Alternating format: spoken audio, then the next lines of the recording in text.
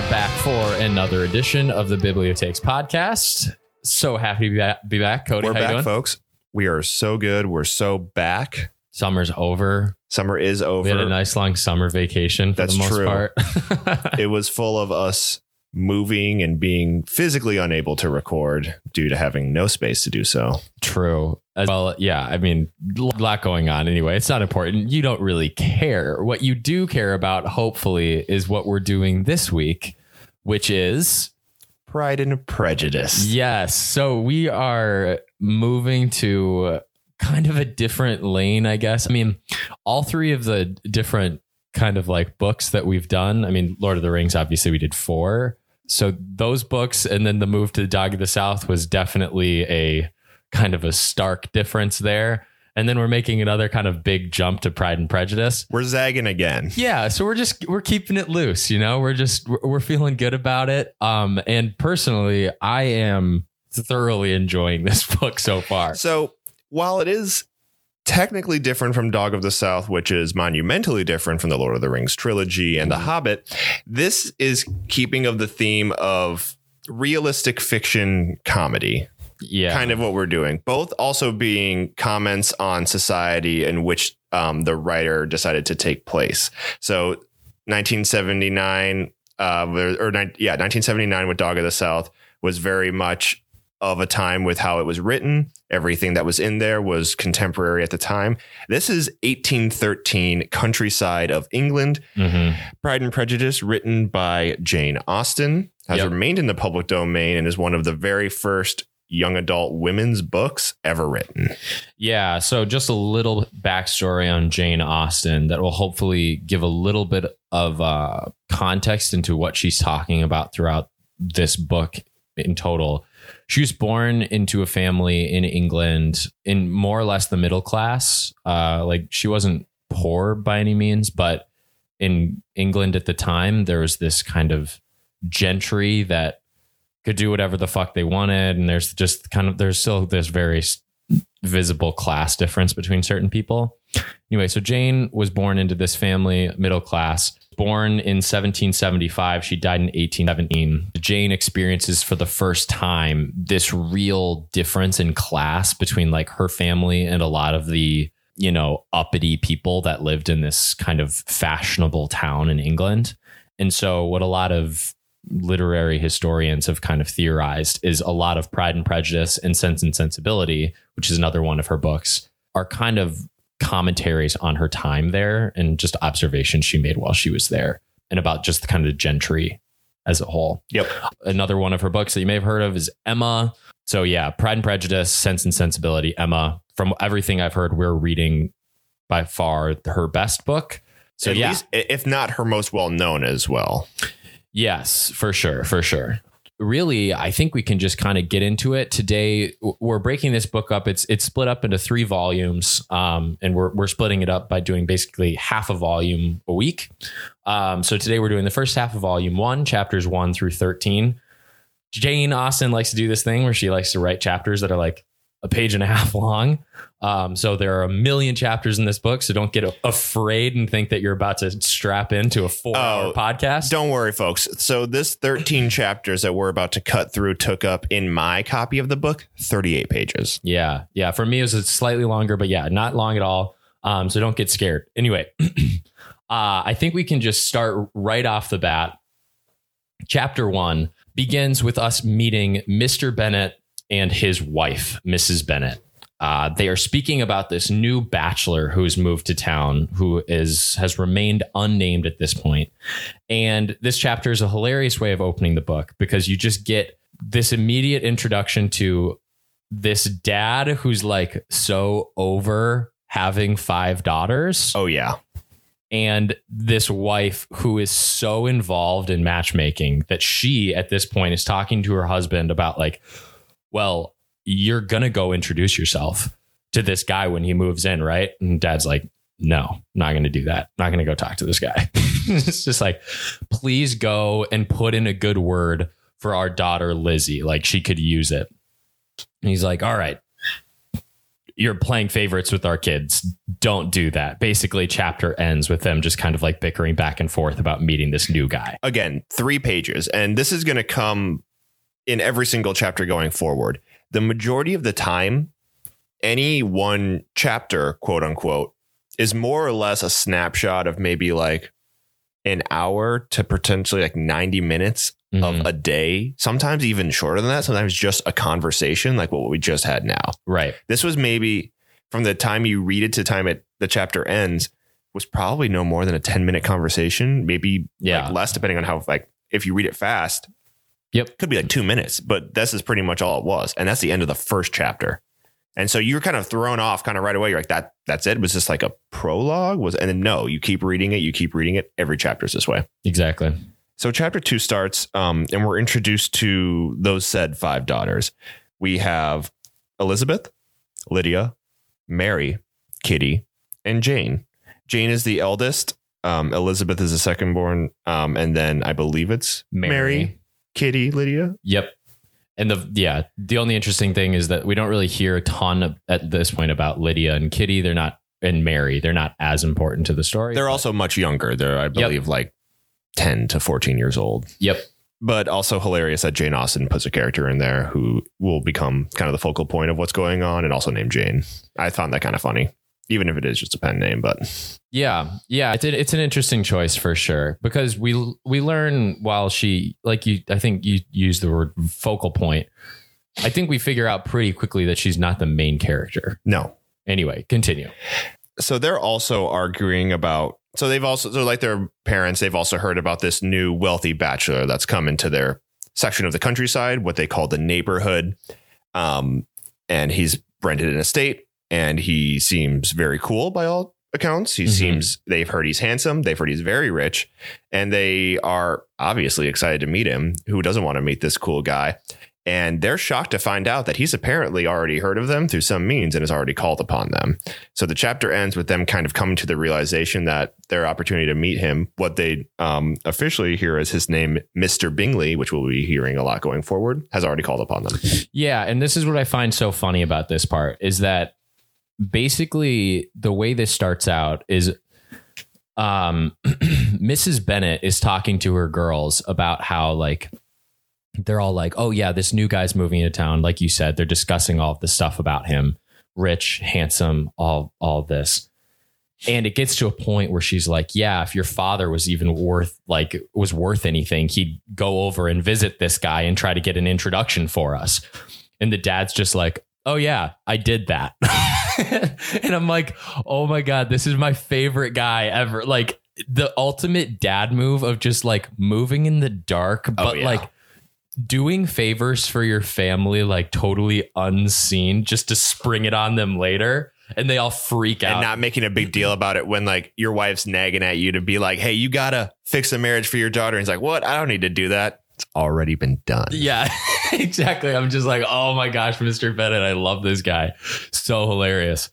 Basically, he's kind of already done a little bit of this matchmaking. And like you said, he calls on them. So chapter 3, basically what happens is we're going to a party at this point in town, this village that they're in. There's this gathering being held and there's all this hubbub because the Bennett girls are all very excited to go and meet this Bingley, but they hear that he's like gonna go back to London to like pick up his basically like his posse.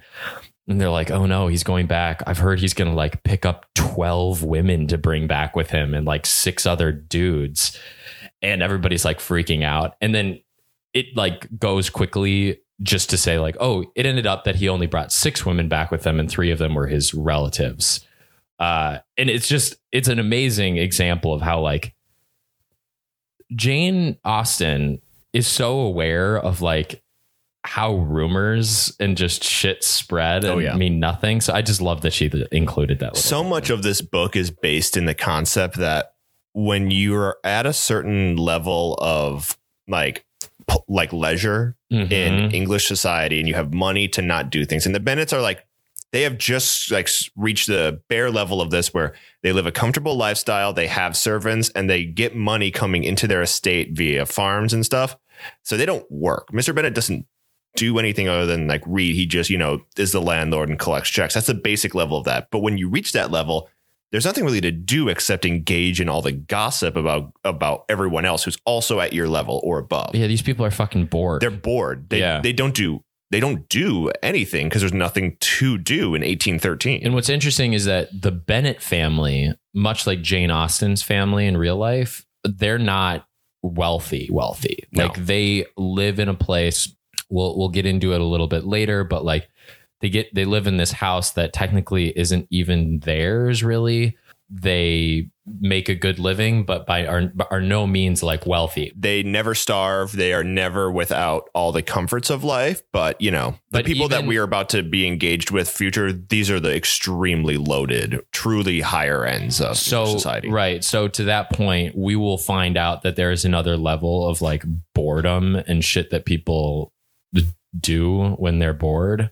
But for the Bennett girls, they have the leisure of being able to do this kind of stuff. Right. And so when these rumors come in about Mr. Bingley, it's also that they're worried about this, not because it's like when you go to a dance or you go to a party in our age right now, you're not super worried about there being more or less of a different gender, because if you're trying to like be romantic with someone, there's always next time. It's not like you're going to get married or something off this random person that you meet at a party.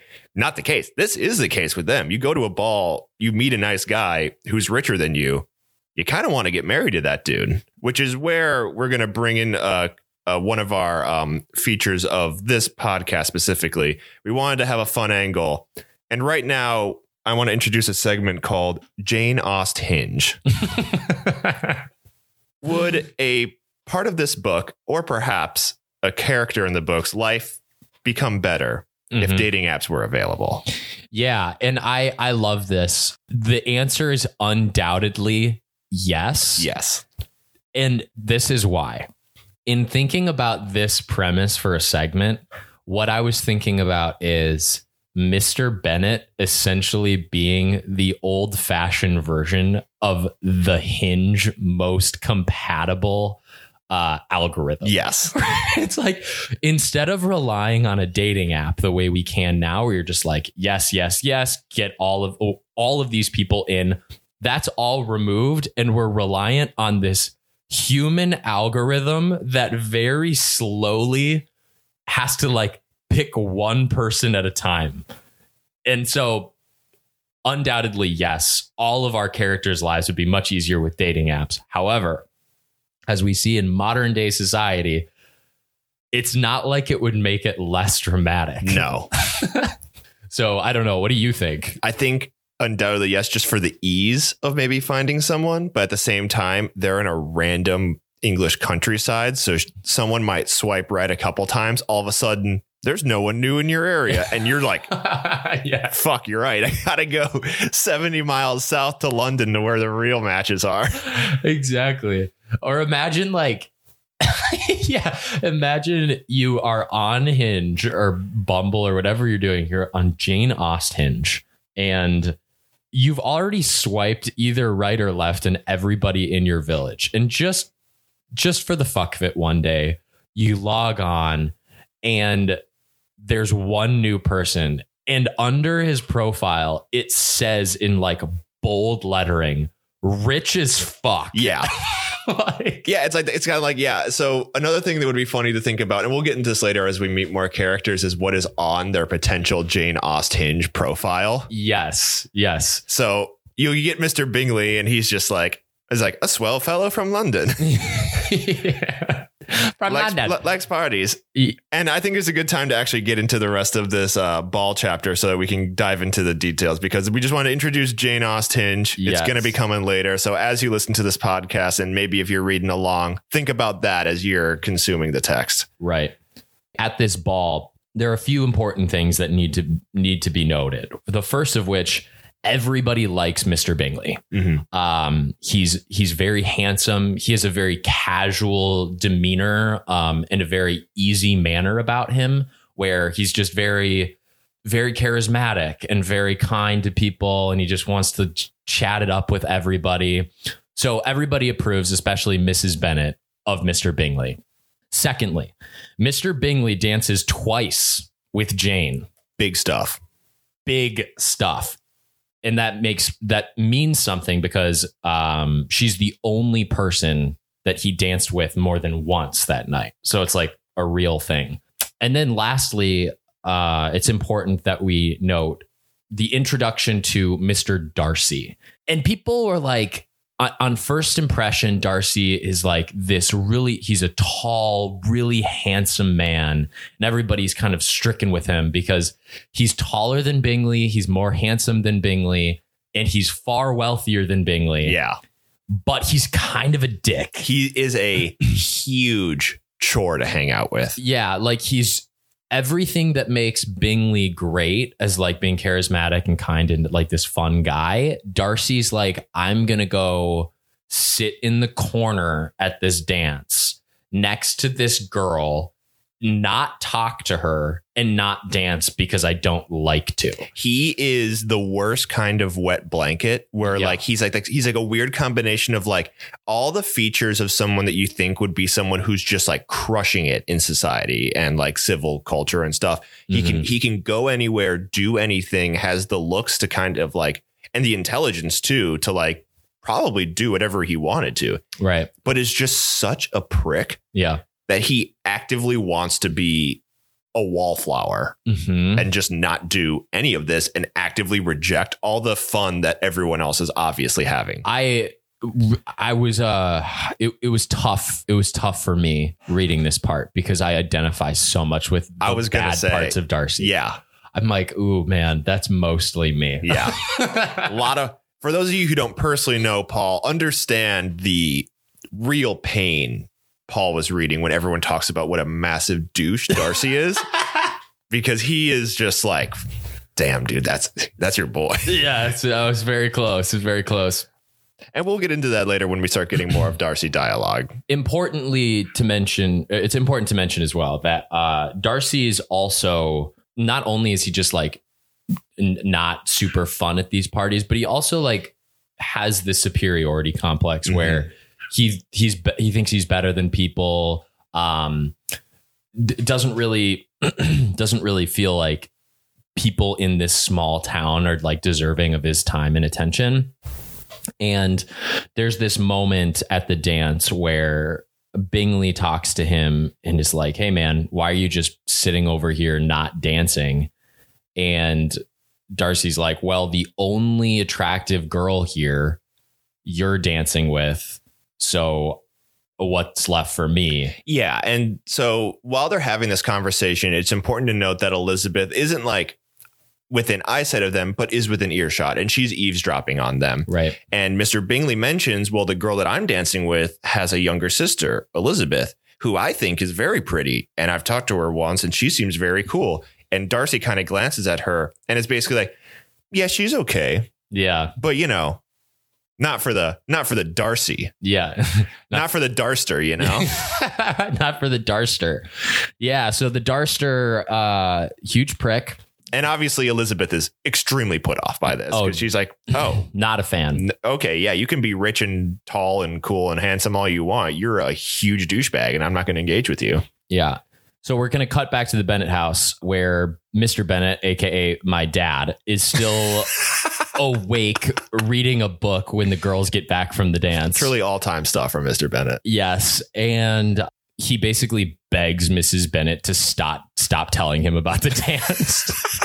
Mrs. Bennet comes in and she's just like, this happened and this happened, this happened. Mr. Bennet's like, please, I don't care. He's like, I'm trying to read, I don't know, like Volstead or something. He's right, like, whatever. I don't need this right now. Anyway, that's the end of that chapter. Chapter 4 begins with Jane and Elizabeth discussing the dance. And this chapter it's another really quick one, but we learn a couple kind of interesting things about the two of them. Jane is a much more forgiving person where she had met some people at the dance who Elizabeth is kind of like cynical of. Elizabeth's kind of just like, no, that's fake as shit. Jane's much closer or quicker to kind of forgive people for that kind of thing or overlook faults, where Elizabeth, Eliza, Lizzie, all the same person, is more critical. Lizzie also explains that Jane is always surprised by compliments, whereas it always expects them. Super cool, dude. I can think of somebody that you would be perfect for.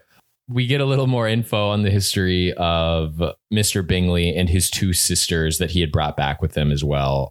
One is a single woman still. The other is married to this guy, and we'll get to know them a little bit more in following chapters. Yeah, and another thing that we kind of learned is we learn more about like the details of Bingley and Darcy, where so everyone at the party is like, okay, here's Bingley, he's cool and rich. There's Darcy, he's a douchebag and really rich. And we kind of learned that Bingley's estate is like pretty well known throughout England. That's kind of why they were able to come up. And he makes like something like £7,000 a year, which is like, before inflation, that's like super good. Darcy is 10,000 a year of his personal stuff on top of whatever his family's estate is, which we eventually learned is like £100,000. So Darcy, when we're thinking of all the richest and wealthiest, he is just he's the big kahuna of every way. So like whenever he's in their neighborhood, it's important to know that the reason that like he's such a dick and he can be is because he knows he can be, because no one's going to be a douchebag to him, because he could just buy out the entire place. Yeah, he's an absolute tool. And the book also mentions that like him and Bingley are pretty good friends, despite how super different they are. Part of that's kind of like their very similar social stature with how wealthy they are, but also just because like Bingley being kind of like a golden retriever, like kind of just like he's like loves parties and loves being nice to everyone, loves spending his money on fun things. He's also kind of like, he'll go to Darcy and be like, hey, Darcy, isn't this fun? And Darcy's like, no. And he's like, you're funny, man. I like you. Yeah. Okay, we're going to hang out more. And Darcy's like, whatever. Yeah, exactly. So that's kind of their relationship. So that's pretty much chapter 4. I want to toss it over to you, but I want to make sure that people understand why I'm laughing out loud while I'm reading this book. And I'd just like to read this quick quote. Basically, just to give a little context, next door to the Bennets live the Lucases. And they also have some girls that are about the same age as the Bennets. So this quote, that the Miss Lucases and the Miss Bennets should meet to talk over a ball was absolutely necessary. And the morning after the assembly brought the former to Longbourn to hear and to communicate. Now, to me, I was rolling. I laughed at that line too. Because it's just like, well, obviously, just going to the dance wasn't enough. It's absolutely necessary that we talk about it the next day. We got a dish. We have to. What is this book without dish, dude? Absolutely nothing. And it is, and like we said earlier about the gossip part of this book. So the Lucases are kind of they're about as middle class as you can get. They're not as wealthy as the Bennets, which is important to note because the Bennets are not wealthy relatively to the rest of the characters that we're with. Mm-hmm. So it's a kind of, but they're also like kind of grew up together. So they're friends. And so when they talk about the ball, they're talking about it on a relatively similar level where they're like, so do you see all the rich people that came? That was pretty cool. And also we're bored as shit and have nothing to do. Yeah. And this is literally going to take up 80% of our day is talking about what we did last night. Right. Who was there? What did they do? What did they sound like? What did they mean when they put the inflection on that word when they spoke to me once? Yes, that's this book. Exactly. And it's also just your classic, you go to a party, you get together the next day over brunch, maybe some mimosas, and you just got to talk about it, man. What'd you guys do? Right. You did what? Who said that? It's the best. So the other thing, and this chapter, again, this is a really short one, but it's just, there's a few nuggets in here that are just too fucking great to just skip over. Please share. My next favorite one is Mrs. Bennet's little, like, just super sly way of basically telling, like, Charlotte Lucas, this girl that came over, that, like, she's like, oh, Mr. Bingley liked you a lot because he asked you to dance first. And then Charlotte's like, well, yes, Miss Bingley, but he asked Jane to dance twice. And so clearly he found favor with her. And Mrs. Bingley's like, oh, I hadn't noticed. Did he do that? And I'm just like, oh, my God, where is Big Daddy B right now to put a fucking squash on all of this? It's so annoying. Mrs. Bennet is just this conniving little, makes you so mad. But Miss Bennet is an absolute, like, she is a like social climbing reptile, dude. She is so devoted to getting her daughter's big fat paychecks. Yes. Yeah. That she is like, she comes off clearly and through all fault of her own as like probably the most conniving person in this book. And that's a compliment. Yeah. Because she's out here scheming for her daughter and her, her own future well-being. Yeah. Like, you just got to do it. That's the game.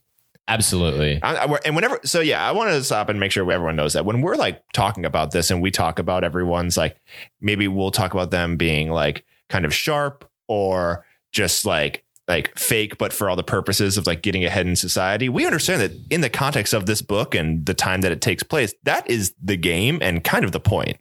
You don't want to put your family at risk of not having money and doing things like that. So when we ever come out here and say that, some of the women are gossiping about stuff, or maybe they're trying to like get a leg up on someone, we're not trying to rat on them at all.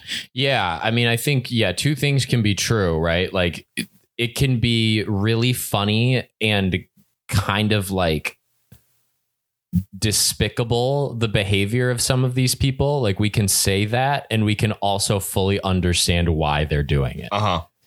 And it is in many cases justified. Yes. Anyway, so besides them just kind of gossiping about this kind of stuff, we get a little bit more clarity. Mr. Bingley expressed to this guy, Mr. Robinson, at the dance that Jane was without question the prettiest girl there. So we're on the right track with Bingley and Jane, right? The wheels are in motion. We talk a little bit more about how Mr. Darcy sucks, talk about his pride and his vanity, which is going to be discussed later as well.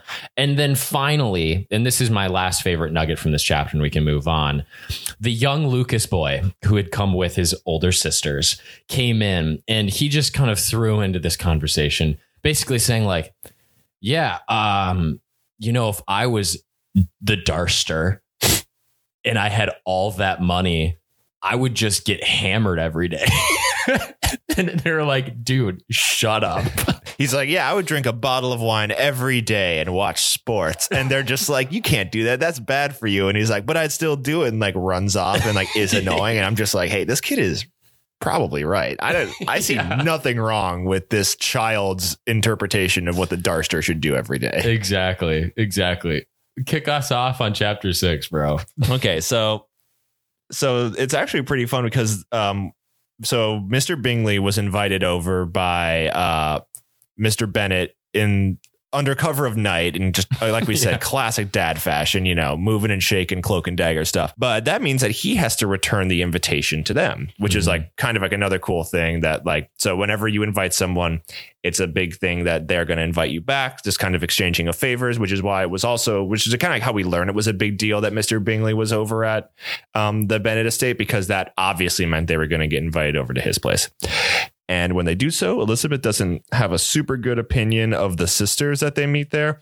One of which, her name is Mrs. Hurst, because she is married, lost the Bingley name. The other is a single woman who we will deal with in much more fashion, named Caroline Bingley. And she sucks. Louisa Hurst and Caroline Bingley. That's right. Yeah. She doesn't have a good opinion of the sisters. This isn't really because they're actively mean. It's because they're so obviously not nice. You know what I mean? That's kind of the impression I got, where they would meet them and they're very civil and they're very nice. But Elizabeth has a really good nose for bullshit.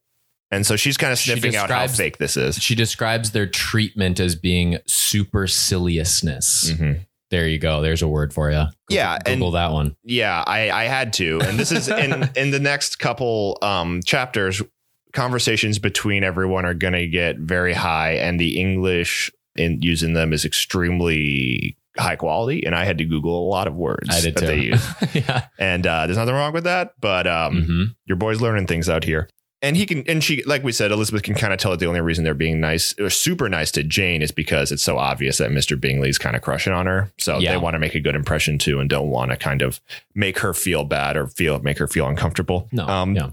Jane muses to the Lucas girls that she has to play it cool, but not too cool. You know? Yeah. There's this weird conversation. And this is another time where I thought of like just about how funny and relevant this book still is today, where it's like this conversation of how apparent do you need to make it that you're into somebody? Like, should I be playing hard to get, or should I make it blatantly obvious that I'm seeking you out? And what's funny about this is that really only the girls are the ones who are talking about this, because Mr. Bingley's kind of doing everything in his power to make it as obvious as he can. When he's inviting her over, Jane gets like all of his attention, asking her questions, laughing at her jokes, everything like that. Dance with her twice. They keep dancing at parties.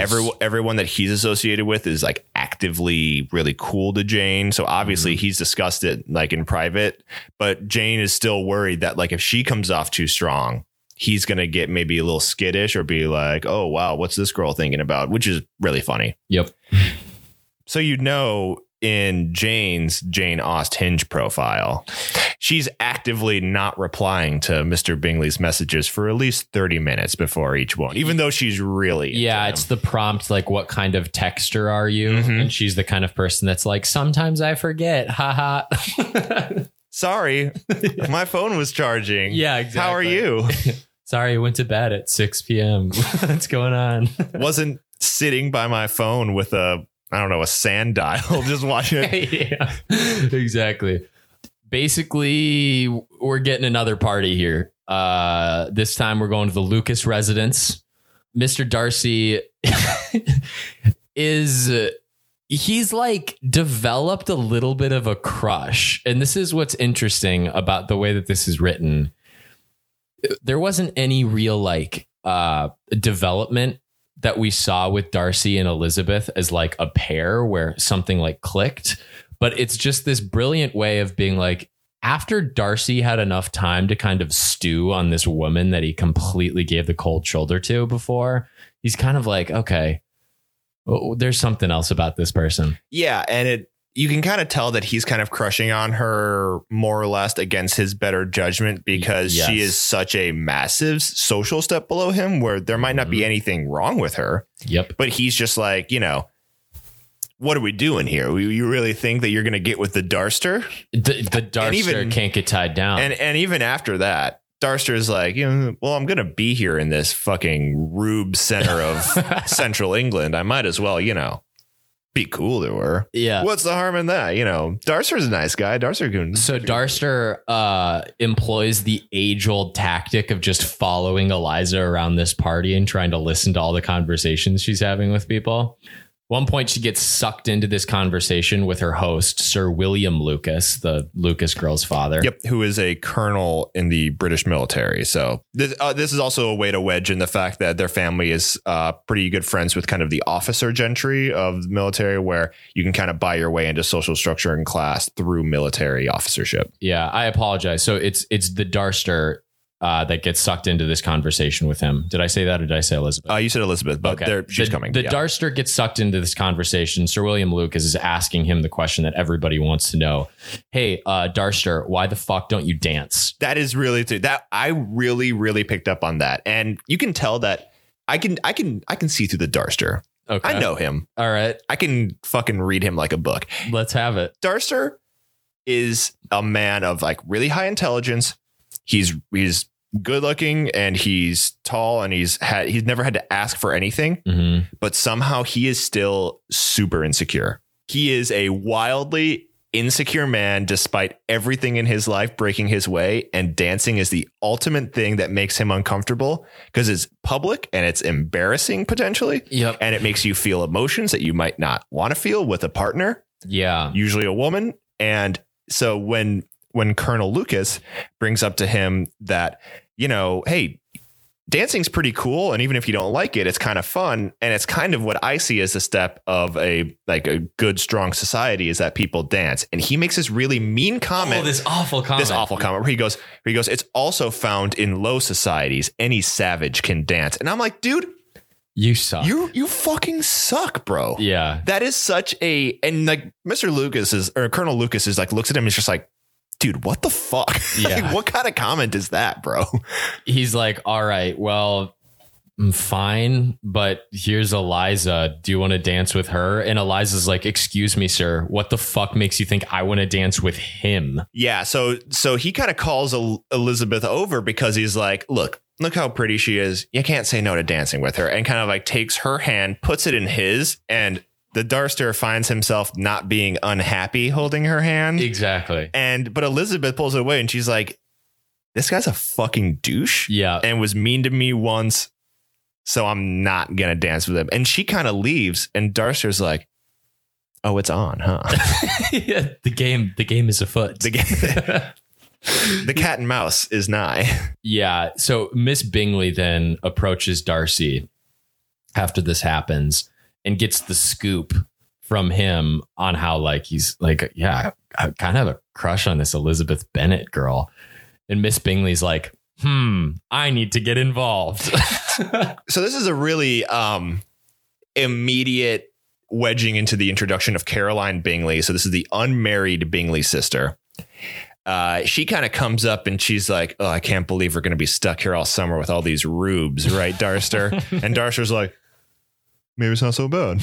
And she's like, oh, this is new from you, Darster. You usually hate these country bumpkins. Why are you all happy? And he's like, oh, that Elizabeth girl's kind of cute. And she's just like, yeah. She's like, what? Yeah. She's like, I thought you said that she was like moderately handsome. And he's like, yeah, well, you know what?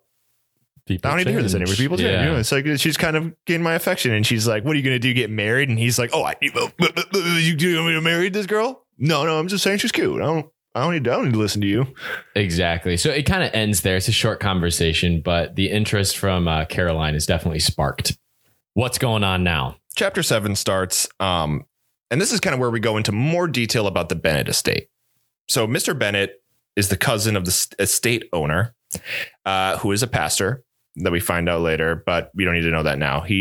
However, because he doesn't own it and his wife's estate, which is fine, isn't enough to buy it out. They're kind of living on a precarious situation where they're technically landlords because they live there and they have the name attached to them. But if the Bennet cousin who owns the place decided to evict them at literally any point, they could.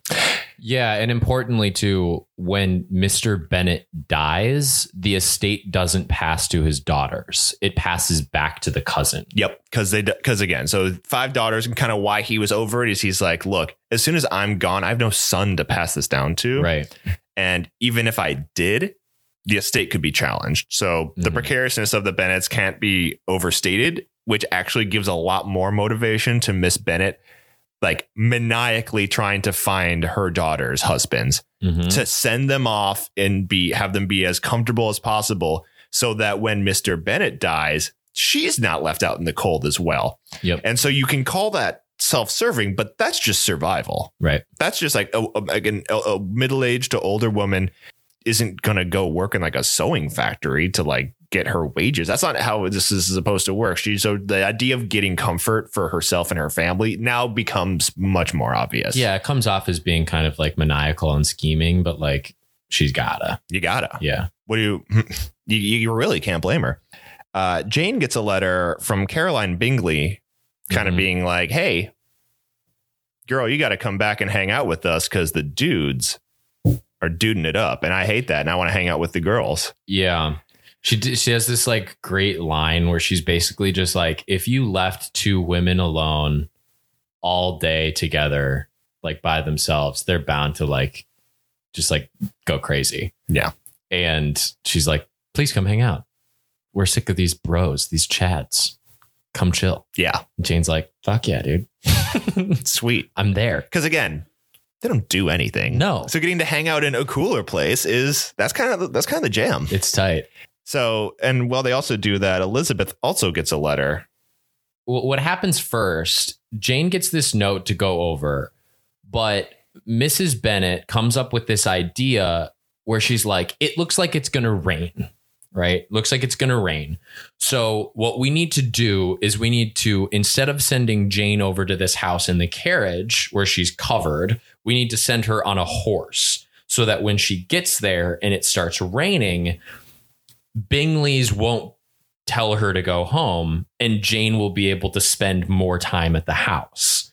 Again, Mrs. Bennet, just an absolute genius. So that's what they do. Send her out on the horse. Basically what happens is Jane catches a cold. She's out in the fucking rain.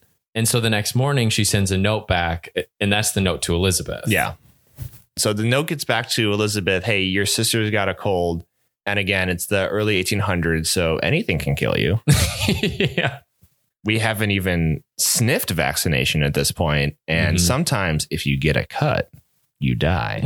So this cold is bad news. And they're like, we need a family member here to care for her. And also because you're pretty cool, whatever. Some people like you, come on over. Yeah. Jane's like, or Elizabeth's like, okay, sweet. Fucking walks her ass over there. Much to the confusion of all the guests there. And they're like, you just threw on some boots, hiked up your dress, and just hoofed it over here, girl. 3 miles to our house in the post-rain mud. Yeah, like you look like shit. What's going on? And that's kind of where the next chapter picks up. So basically, Jane gets over there, or Elizabeth gets over there to hang out. And every time she leaves the room, all the girls are like, this girl has like a foot of mud from her like feet to her like lower part of her dress. What kind of person are we dealing with here? Yep. Yeah, this is a super important chapter because a lot of what goes on here is very foundational and just like the relationships of everybody moving forward, at least in the kind of single people's world. Jane's still sick at this point. So Eliza goes up to this room at the Netherfield. It's called the Netherfield house. And she's caring for her there. Eventually, Elizabeth is like, okay, Jane's doing all right, doing maybe a little bit better. I'm going to go down and join the rest of the house for dinner. Once she's there, there's a few awkward kind of like situations where it's made pretty clear that Elizabeth doesn't quite fit in with the rest of the people at the table. And one of the things is Mr. Hurst kind of judges her for the fact that she prefers a plain meal over something more decadent. And like some of the conversation is just a little just awkward, a little clunky. So she leaves and then the shit talk begins. And it's important to note that people who are initiating the shit talk are all the women that are there about her, because Mr. Bingley kind of stands up for her. Because again, Mr. Bingley, golden retriever. So let's talk about everyone's his friend. Let's talk about the different roles that these different people play as it relates to Jane and Elizabeth, right? Bingley, he's going to be nice to anybody. Yeah. I think generally. I think but he's going to be more nice considering the fact that he's interested in Jane. Yes. So that's him. When you're talking about Darcy, Darcy's an interesting one because the Darster, he's like too proud to be nice. Bad radio. I'm nodding emphatically as Paul's describing. Do you know what I mean? He's too proud. He can't let everyone know that he has emotions because that would somehow make him weak. And his pride can't allow people to think he's like weak or strong or weak or vulnerable or anything like that. Yeah. But he still can't help himself to stand up to Elizabeth. Stand up for Elizabeth. Yeah. Unlike Bingley, his attraction to Elizabeth is not enough for him to like defend her on things. So in some instances he will, where like one of the other women are like, isn't it just awful that she came to the house in like the state that she was in? And he's like, kind of did it for me, honestly. He was I think she looked good. He was like, he did it in he's like he did it in service of her sister's health, which is admirable, which is like huge coming from the Darster. Yeah, that's massive stuff. But besides that, like he is prone to kind of like go back to his douchery. Oh yeah, and be like, I'm totally agreeing with you that like she's too crass and all this other stuff. And so he'll even do so, and he's even getting better in other conversations. So Elizabeth eventually comes back and they're kind of talking, and Mr. Bingley makes this like, again, golden retriever comment about like, how isn't it cool how girls are good at so many things? Yes. And he's like, whether it's like basket weaving or they put the linings in purse or they can draw or they play piano or they can read or they can write, they do calligraphy. He's like, every girl I know is super good at a bunch of stuff. And this is exactly the type of conversation where you'd expect the Darcer to be like, dude, we talking about dudes rock, girls suck. Yeah. But he's actually kind of backs up. He's like, I'm inclined to agree with Mr. Bingley. I know 6 girls and they're all good at things. And you're just like, well, it goes in an interesting direction because Bingley's saying, isn't it great how all women are so good at this stuff? Which basically is telling me, Bingley, you're either being way too generous and nice, or you're so naive to the fact that there are plenty of women out there who don't do these things. Yeah. Who don't have the luxury of time to get good at a ton of random shit. Darcy is like, here's the deal, man. I agree with your standard for being accomplished. This is the word that we're using. Yeah. I agree with your standard for being accomplished, but not every woman is like that. I know maybe half a dozen. Yeah. And then finally, Elizabeth, who's in the room at this point, is like, what the hell are either of you talking about? How can any woman living reach this standard that you are putting us on? And then finally, Miss Bingley is like, Caroline is like, how are you that ashamed of your sex that you don't think any woman is capable of this stuff? And it's this classic moment where it's like, okay, guys are setting the table and we're left with 2 women fighting each other over this totally unfair expectation. Yeah. All in a page and a half. Yeah. I'm like, oh my gosh, this is fucking brilliant. Yeah. Amazing. And you can obviously tell, especially now, that a lot of Caroline's like incentive to be rude to Elizabeth is jealousy because she can kind of smell the attraction from Darcy. Yes. In an otherwise conversation where she actually might even be, because she's also very intelligent herself and is good at a lot of things, she might be inclined to agree with Elizabeth, especially on this. She actively chooses to denigrate her argument and makes a comment, says like, the reason, like, I can't believe some women, like you said, would put down their own sex for the attention of men. Yes. Which is a comment you would only put in there unless you want to put it in someone else's head that's their intention in doing so. Yeah. And that begins a very interesting strategy that Bingley employs, Miss Bingley, Caroline employs, by essentially like, well, let's get into that in the next chapter because we get into it. But that basically ends that chapter. And it was really, I mean, I had it highlighted because it is a super kind of like eye-opening chapter about how these relationships are, where it's just kind of like tense between the women a little bit and maybe misguided between some of the men who are like at this point overlooking or trying to overlook this kind of social disparity between them. Anyway, so that gets us to chapter 9. Well, the chapter also ends that. So apparently Jane's condition has worsened a little bit. Yes. Bingley is like, okay, not good. If she's not showing signs of being better in the morning, I'm calling for a carriage and taking her to the best doctor in London. Again, this is his affection for her. Stand-up guy. Yeah. He's going to call the 1813's ambulance, which is a dude on a horse in a rickety wooden carriage. And it's going to take a couple days. Yes. Chapter 9 starts. Jane is still sick, but Elizabeth is also just kind of like, hey, kind of coming to the realization like, okay, when Jane gets better, we leave.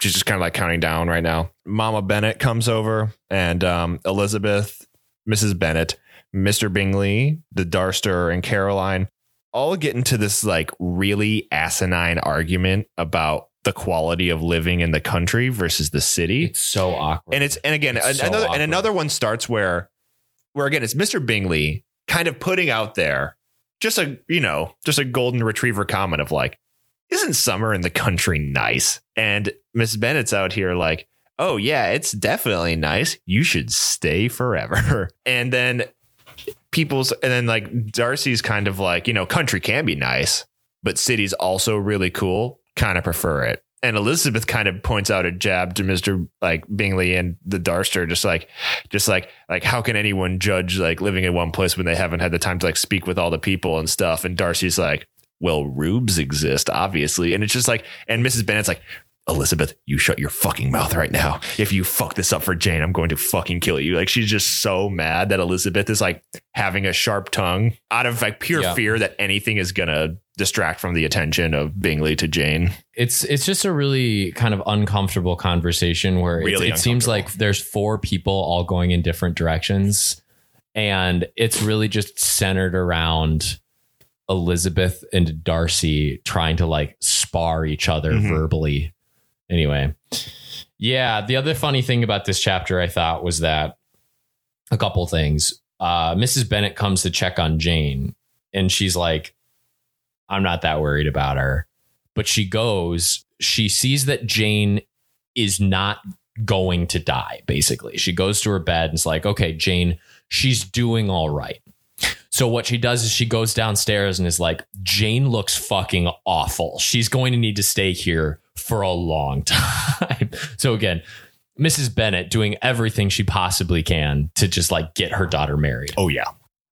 Later, also with Mrs. Bennet, she brought her two youngest daughters, Lydia and Kitty. And Lydia's like, hey, Charles Bingley, dude, you promised us to dance. When's that going to happen, man? And so I just find that funny. And it kind of comes up a little bit later that like the young Bennet girls are kind of forward and vocal. Anyway. And it's hilarious because, you know, Bingley's a nice enough guy where he's like, oh, no, it's coming. Yeah. The Bingley dance. It's a coming. Again, so chapter 10 starts because, again, all these chapters don't assume that much time has passed at all between them. No. A couple hours. Maybe. Yeah. And again, we're all staying at the Netherfield, a.k.a. Shea Bingley. So again, this is really where the boredom of the upper class is on full effect because so Miss Bennet leaves. You got to stay here a while. So everyone's like, okay, we better get comfortable. Everyone just kind of settles into like everyone's hanging out in the same room. Mm-hmm. It's like their party. It's like a group of people. The drawing room to just relax. But everyone has to like, no one can just whip out their phone or like throw on TV. So they got to just like some people and like whatever you pick says a lot about your personality. Mm-hmm. So Elizabeth and the Darster kind of settle into some books or writing letters.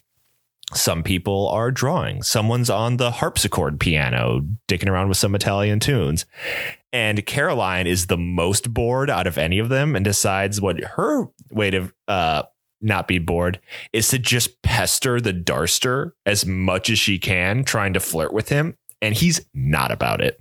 He just wants to write letters. And she's like trying to comment about like what the letters say, how he's writing them, how good he is at writing letters. And he's like, I'm a perfectly okay letter writer. And or like she'll just be like, she's like, wow, you're so good at writing like your O's. And he's just like ignores her.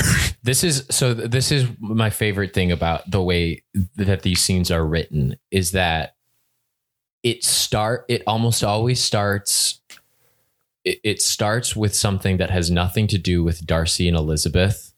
And it always gets there. Yeah. So in this situation, it begins with Darcy writing his sister a letter, Caroline looking over his shoulder and just pestering him.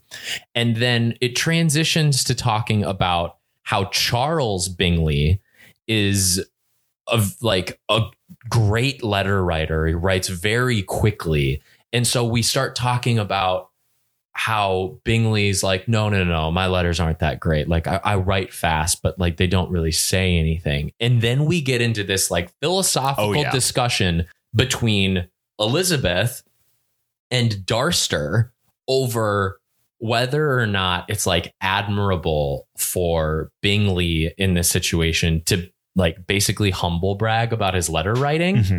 And in my notes, I had written down trying to like understand what they were talking about. Mr. Bingley's humble brags are really admirable or something. I don't know. The point is that Eliza is a wicked smart and Darcy is wicked smart. Yeah.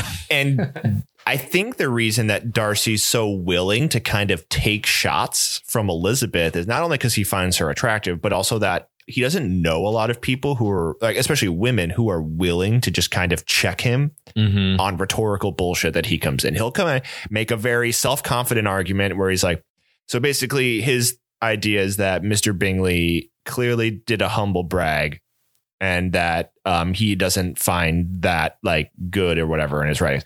Elizabeth also kind of agrees because Bingley's like, I wasn't trying to humble brag. I was just saying I was bad at writing letters. And Elizabeth is like, no, but you said you write them quickly, even though you don't say anything, which is what professors want in school for good grades, like write something down quickly for an exam. So you're showing off and having us insinuate that you got good grades and we're the favorite of your professor. So it is a humble brag. Yeah. And there's like all these little things like going in there, and then she's accusing him basically of sneaking in admirable qualities while at the same time dismissing his faults as something that isn't necessary. Yeah. She's like, so what you're doing is basically you're saying that you don't care as much about the content of your letters. So it doesn't matter that they're bad. And you express that. What matters to you and what matters to other people is that you are capable of doing it quickly. And so that's the argument she and Darcy are having about whether or not that's acceptable. Yeah. Later on, Darster, kind of out of nowhere while the music's playing, like walks over to Elizabeth and asks her to dance. And Elizabeth literally says to him, I know what you're doing. You're asking me to dance. And I'm going to say no. Yeah. Because you want to make fun of me somehow, because this is a callback to when you didn't want to dance with me earlier. Yeah. And I don't know what you're doing, but I don't like it. And you can get mad at me with you if you want, because that's actually what I want. I don't want to dance with you. And he's kind of like, I was trying to dance. Yeah. I don't know about you. And then walks away. And she's like, what? The Darster is stuck in this very difficult situation now where he fucked up royally to start off. Oh, yeah. Made a real bad first impression. And now he's in this really annoying situation where he is trying to convince both himself and Elizabeth that this relationship is something that could be good. Because, like, obviously, as you'd mentioned before, the social difference between the two, it'd be hard to overcome. It's substantial and noticeable by everyone. Yeah. Which is also why. Go ahead. Oh, no, I'll let you finish. Well, that's all I'm saying is, like, basically all at once, he's trying to convince himself that it's something that he wants and that could work. And he also needs to try to convince Elizabeth that he is aware that he fucked up before and he can be better. And that is, of course, trying to convey that two-sided emotional thing. While you're the Darster and emotions are bad and a sign of weakness. So our boy's struggling. And nowhere is this effort to mind the gap between their social structures more obvious to anyone than Caroline Bingley. Caroline, who is so jealous. So jealous. That Elizabeth, through no effort on Elizabeth's part, is getting tons of attention from the Darster. Not only is she looking like shit, not putting in any effort to like be cool to him or put any like girly affection to him. If anything, she's being rude, standoffish, and arguing with him about everything. Yeah. And Darcy is doing nothing but being like looking at her, giving her attention, like noticing her every time she changes anything and giving Caroline the cold shoulder the whole time. Yeah. And Caroline cannot stand it. Yeah. And I kind of mentioned this a little bit before, but this is when we start seeing Caroline using this strategy of basically the next day they're walking through like a garden or something, down this path, Caroline and Darcy. And she starts doing this thing where she basically is like saying to Darcy, well, when you and Miss Bennet, Elizabeth, when you guys are married, you're going to have to, figure out a way to rein in her manners and make sure that her younger sisters aren't so presumptuous with like getting my brother to have a party.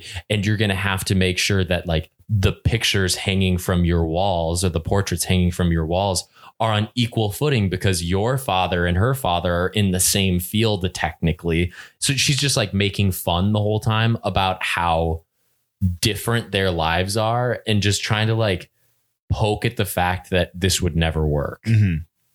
She's saying the obvious and she's satirizing the obvious, which is like, can you imagine how crazy it was if you actually decided to like let your better judgment go by the wayside and pursue this girl? Wouldn't that be dumb of you? Yeah. And he's kind of like, look, yeah, but also fuck off, Caroline. He's kind of doing this thing where he's like in the most like polite civil society way of being like, you are obviously correct. And also mind your own fucking business. Yeah. And it's great because it comes to a head where basically Darcy and Caroline are walking and they cross paths with Eliza and Mrs. Hurst. And they're on this path that isn't big enough for 4 people to walk along side by side. And the two other women kind of take Darcy by both of his arms, leaving Elizabeth as like the one out on this path. Darcy, who's behind them. Yeah. Darcy, of course, notices this because he's obsessed with Elizabeth, notices how rude it is, and is like, hey, why don't we all move to the larger avenue where we can all walk side by side? And Elizabeth is like, you know what? Fuck all of you. I'm out of here. And she's just like, have fun in your walk, and leaves. So much respect for this woman. Oh, she got moved into a raw, and it would have been more embarrassing to accept that. So she, without even like really playing the game, is just like, I'm just gonna reject this proposal altogether and go my own way and retain my pride. Such a boss. And Bingley's like, I respect that, and also now I have to hang out with the Bingley sisters, and this sucks. Yeah. Oh my gosh. Okay, so we're back now. So that was chapters 10 and 11, by the way. Well, no. So chapter 11. We get another scene in the drawing room. Right. And this is a short one, so we'll just kind of whip through this really quick. But again, Caroline is pestering Darcy and trying to get his attention. She like stands up and walks across the room. Darcy doesn't look up from his book that he's reading. But Caroline goes over, grabs Elizabeth and is like, hey, why don't you walk around with me? Stretch our legs out. We've been sitting in this room for a while. Also important to note, Jane is at this point feeling much better, and she's down sitting with Bingley, who is entranced by her. But Caroline and Eliza are basically just like, all right, let's walk around. Darcy immediately looks up as soon as Eliza gets up, and noticing this, Caroline is like, hey, why don't you join us, Mr. Darcy, and walk around the room a little bit, stretch out your legs, huh? Darcy's like, nah, because I know what you're doing. Like, this is not good, which basically sparks another sparring match between he and Elizabeth. They're just flirting. That's all this is. They're just flirting. And the chapter ends with Darcy kind of reflecting about the fact that he is in danger of paying way too much attention to Eliza. And he's just kind of like, this needs to stop. Yeah. Yeah. Our man needs to go take a cold shower because it's just not great. He needs to cool off. He needs to just chill. Or whatever the cold shower equivalent is. They fill up like a cauldron full of like just water from the river. And he's like, this sucks. Oh, wow. Thanks. I'm all better. Right. Exactly. So that brings us to chapter 12. When it's time for the Bennett girls to eventually leave, the Darster is actually like, hey, I'm actually pretty relieved right now because your boy was crushing hard on Elizabeth and now I don't have to see her anymore. Yeah. Kind of a win-win. I got to get my flirt on, maybe learn a thing or two about my own emotions against my will. And now she gets to go away and I don't have to worry about this quandary where I'm kind of falling in love with a girl who's not as rich as me. He realizes that he likes Elizabeth too much for his own good, and also Caroline was really jealous of her. And he's like, now that Elizabeth's gone, Caroline isn't going to be such a massive problem all the time. And she will probably annoy me less to get back at Elizabeth. So this is just 2 birds with 1 stone, really. The people I have to hang out with are going to be better. And the girl I like that I can't be with is also gone. So, this is kind of good. Charles Bingley's bummed. Bingley is bummed. Bingley is, and again, probably like him and Jane are the only like people we don't have to worry about what they're thinking in this book. Yeah. Because they wear it on their sleeve pretty well. It's obvious that Jane likes Mr. Bingley from how excited she was to go to the ball. Bingley is entranced with her through everything he does. So we don't really have to worry about their intentions or emotions. But through them, the rest of the characters kind of like find their place and everything like that. But Bingley's bummed. No one's more bummed than Miss Bennet. Right. They come home and Miss Bennet's like, I can't believe you were only there a week. I know. What a crime of crimes. No proposal either. horrible. I've failed. I've failed as a mother. I've failed as a wife. And Mr. Bennett's like, oh my God, I actually miss my daughters and I want to hang out with them. So I don't know what you're talking about. Yeah, he's like, yeah, our conversations have lacked a lot since you've been gone. Thank God you're back. Lizzie, you read any good books over here? Christ, I've been listening to your mother talk about which like picking out like pastels for the wedding. And I'm just like, oh my God. Yeah, we also find out that Lydia and Kitty have been talking to a bunch of militiamen, soldiers that are in town. They're kind of obsessed with that at the time being. But that's pretty much chapter 12. It's just them getting It's back. Like a recap. Okay, you're back. We're back at the Bennett estate. Mr. Bennett's pumped because he gets to hang out with his kids again. Miss Bennett, distraught as anyone would be. Yeah, so that gets us to our last chapter of the day today. Chapter 13, Goat Daddy B announces to the family. Do you like that? Goat Daddy B. That's how I'll be referring to him from now on. To Papa Bennett? Okay. Yeah, Goat Daddy B. Goat Daddy B announces to the family. Basically, they'll have a guest over for dinner that night, to which everybody's like, ooh, who's it going to be? Who's it going to be? And he's like, it's our the person who's going to receive this house after I die. And they're like, oh, we thought it was going to be the worst kind of dinner party, unwanted and very important. Yes.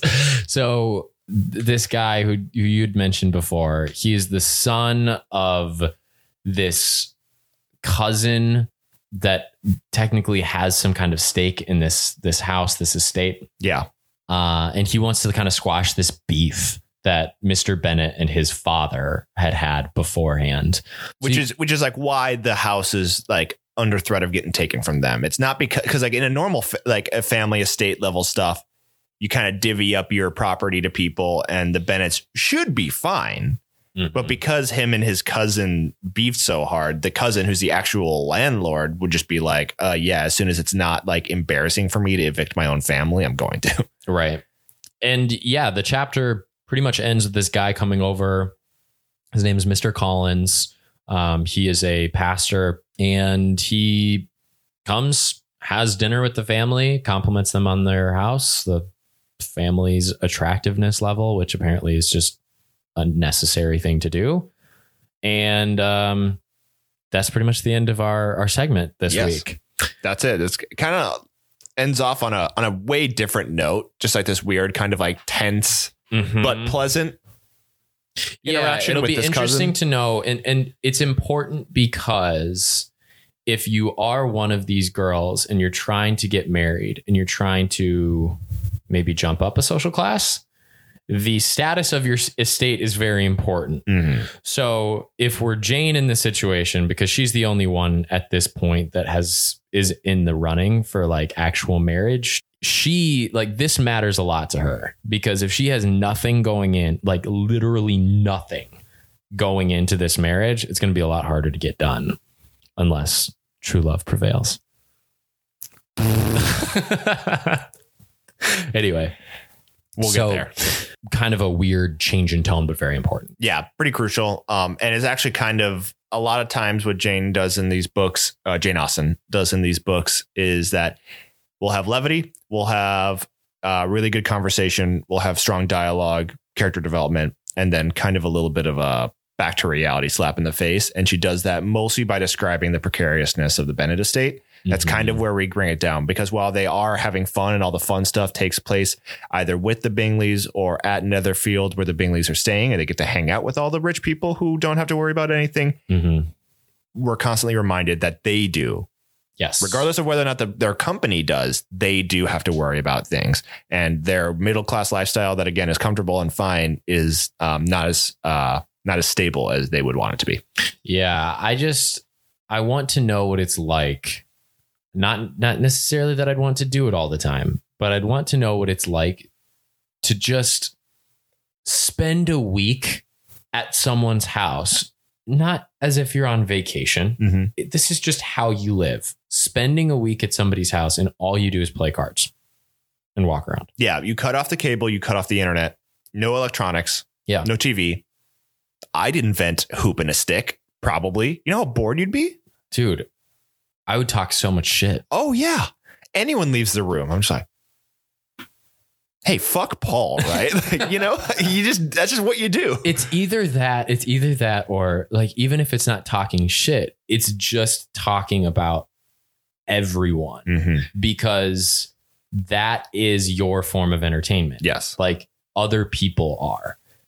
It's natural that if you have a dance the next day, you don't have Netflix to go to. So what's your entertainment? Instead of watching a reality TV show or something else, your life is that. And so you're going to talk about what's great about people, what sucks about people, what's okay about other people. And in a way, when you look at it like this, it actually kind of explains Mr. Darcy's wallflowerness a little bit better.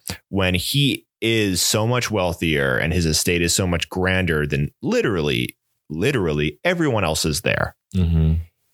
And because the only real sport is to talk shit about people's lives and what they do at social events, everyone there is always looking at everyone for anything that is worthy of conversation. So Darcy has kind of made the bet where he's like, I'm going to be a reserved prick and not put myself in the place to embarrass myself. Yeah. Because looking like a cold, rich dick is actually better than potentially having fun and doing something slightly embarrassing that everyone talks about forever. Because they would, it's a gamble. I don't think he's winning. He's not. But in his own mind, that's the calculus where he's like, I would rather kind of bide my time in this country town, maybe come off standoffish to people because I know there's always going to be something better around the bend. Bingley's doing it right. Yeah. The one thing that I feel like Darcy might just be thinking, I think Darcy sees through a lot of the bullshit. Darcy isn't fake the way that Elizabeth isn't fake. Mm-hmm. Like Elizabeth gets called out as being rude by the Bingley sisters because she speaks her mind and she just tells it like it is. Like when they're at dinner and she's talking to people and she's like, no, fuck that. Basically, like whatever. I'm going to walk to a house for 3 miles and get dirty, whatever. Like she gets called out for being rude. Now, maybe, but she's also just being herself. Darcy's doing a similar thing where he's like, I'm not going to pretend to be something I'm not. Like, I'm not going to do this Bingley thing. Maybe Bingley is being authentic, but like Darcy, like, I'm not going to dance if I don't want to. I'm going to be me. Yeah. I'm of a mind that Bingley and Darcy are actually a lot of friends as well because they're both so themselves. Mm-hmm. Like Bingley's actually, like we said, the golden retriever, right? Yeah. He can't help but be friendly and nice to everyone, and and that's kind of backed up by the fact that everyone has the exact same opinion of Mr. Bingley. Mm-hmm. Cool, nice, rich, handsome, fun to be around. Mm-hmm. That's consistent with everyone who meets him. Yep. And so, and also Darcy's the same way. Cold, handsome, rich, kind of a douchebag. Mm-hmm. Across the board. So I think both of them are kind of playing at their own level, and that might be why they're friends as well. They don't have to be fake with each other because they just don't know, like they just refuse to be. Mm-hmm. Like it might actually benefit Mr. Bingley to kind of like keep himself a little bit more guarded if he wanted to, like, I don't know, like not make it so obvious that he likes Jane, but he just can't. He's just like, hey, Jane's the best. Hey, what does she need? I'll give it to her right now. If you want it right now, want a party? Want a hospital trip? I don't know. Yeah. The issue too is, I mean, it's very, Jane Austen makes it very obvious that this is coming from a superiority complex. Like if it were just basically what I said before is kind of irrelevant when you consider the fact that Darcy isn't doing this because he's trying to avoid bullshit. He's just like, I am straight up better than all of these people. Mm-hmm. So can't really avoid that. True. I guess when you try to dive in deep, but it really is just kind of as simple as that. Let's go into a quick little thing. Okay. What is the Jane Austen Hinge bio of our main characters? Let's start with Jane and Mr. Bingley, the two easiest ones, and we'll work our way into more complex ones. Okay. Jane and Mr. Bingley. I'll just start off with what I think Jane's would be. Let's hear it. Jane's would just be, it had age, location, and then it would be like probably a funny quote from a very popular, obvious movie. Yeah. Okay. And Mr. Bingley's would be something super similar. And so Jane has a bunch of really nice pictures that have been nice for like 3 years. Yeah. They're all very like like basic in this, not in the basic like modern sense, basic in the sense that they're just like very nice shots of just her or maybe her sisters looking really pretty. I see them both as people who are like, they both have pictures of like them golfing on their profiles. Yeah. And are like, I just like to have fun. Like picture of Miss like looking for someone to join me on my next adventure. And Mr. Bingley's like at like some random like other part of the world. Exactly. Like, oh, wow, you went there. That's pretty cool. Yes. So I think that's a pretty good here. Let's be honest. Jane and Bingley's descriptions would be pretty similar. Yeah. And just the different versions of whatever. Darcy's would look a lot like mine, where it would just be sarcastic and rude. Be like, why the fuck am I even on Hinge to begin with? And Elizabeth's, I think, would be like witty to the point where like most people wouldn't understand it. Yeah. I actually want to go the other way. Darcy's would just be pictures of him looking good and handsome. No bio. Okay. I like he's going blank. I like that. Yeah. That's funny. He actually might not even be on Hinge because you have to answer questions about yourself. That's funny. He's just the Bumble profile of just a dude who looks really hot where you look, is this a fake profile? There's no bio. Or it just says like whatever his estate name is. That's just where it says. Yeah, no. Like it has like degree, like where he went to school, major, what he does. That's it. Darcy's on one of those like celebrity dating apps. Oh, yeah. Where like you pay like a $200 premium for it. Yeah. And it's like only people with blue checks can be on here. Oh, yeah. And it's just like, I'm too good for Hinge. That's Darcy. Yeah. Elizabeth would be the kind of person that's like a cause that you care about. And she'd be like, women's rights. That kind of thing. Yeah. Darcy, someone would ask Darcy if he's on Tinder and he would get like really mad at them and probably hate them forever. He'd be like, yeah. Tinder with the commoners? Yes, exactly. You think I'm going to Cheapside, London and the poors? Yeah. No. Exactly. Please have a better opinion of me. Here's the reality, though. It doesn't matter at the end of the day what their profiles would say, because we know Mrs. Bennet's writing all of them. Oh, yeah. Oh, yeah. Except for Caroline's, which is just your classic hot girl account. Oh, my gosh. Picture at the beach. Caroline's is travel one. Caroline's like, describe your typical Sunday. And it'd be like brunch, endless mimosas, and my dog. It'd be like, okay. Let's see what this is. Oh, yeah. Oh, my God.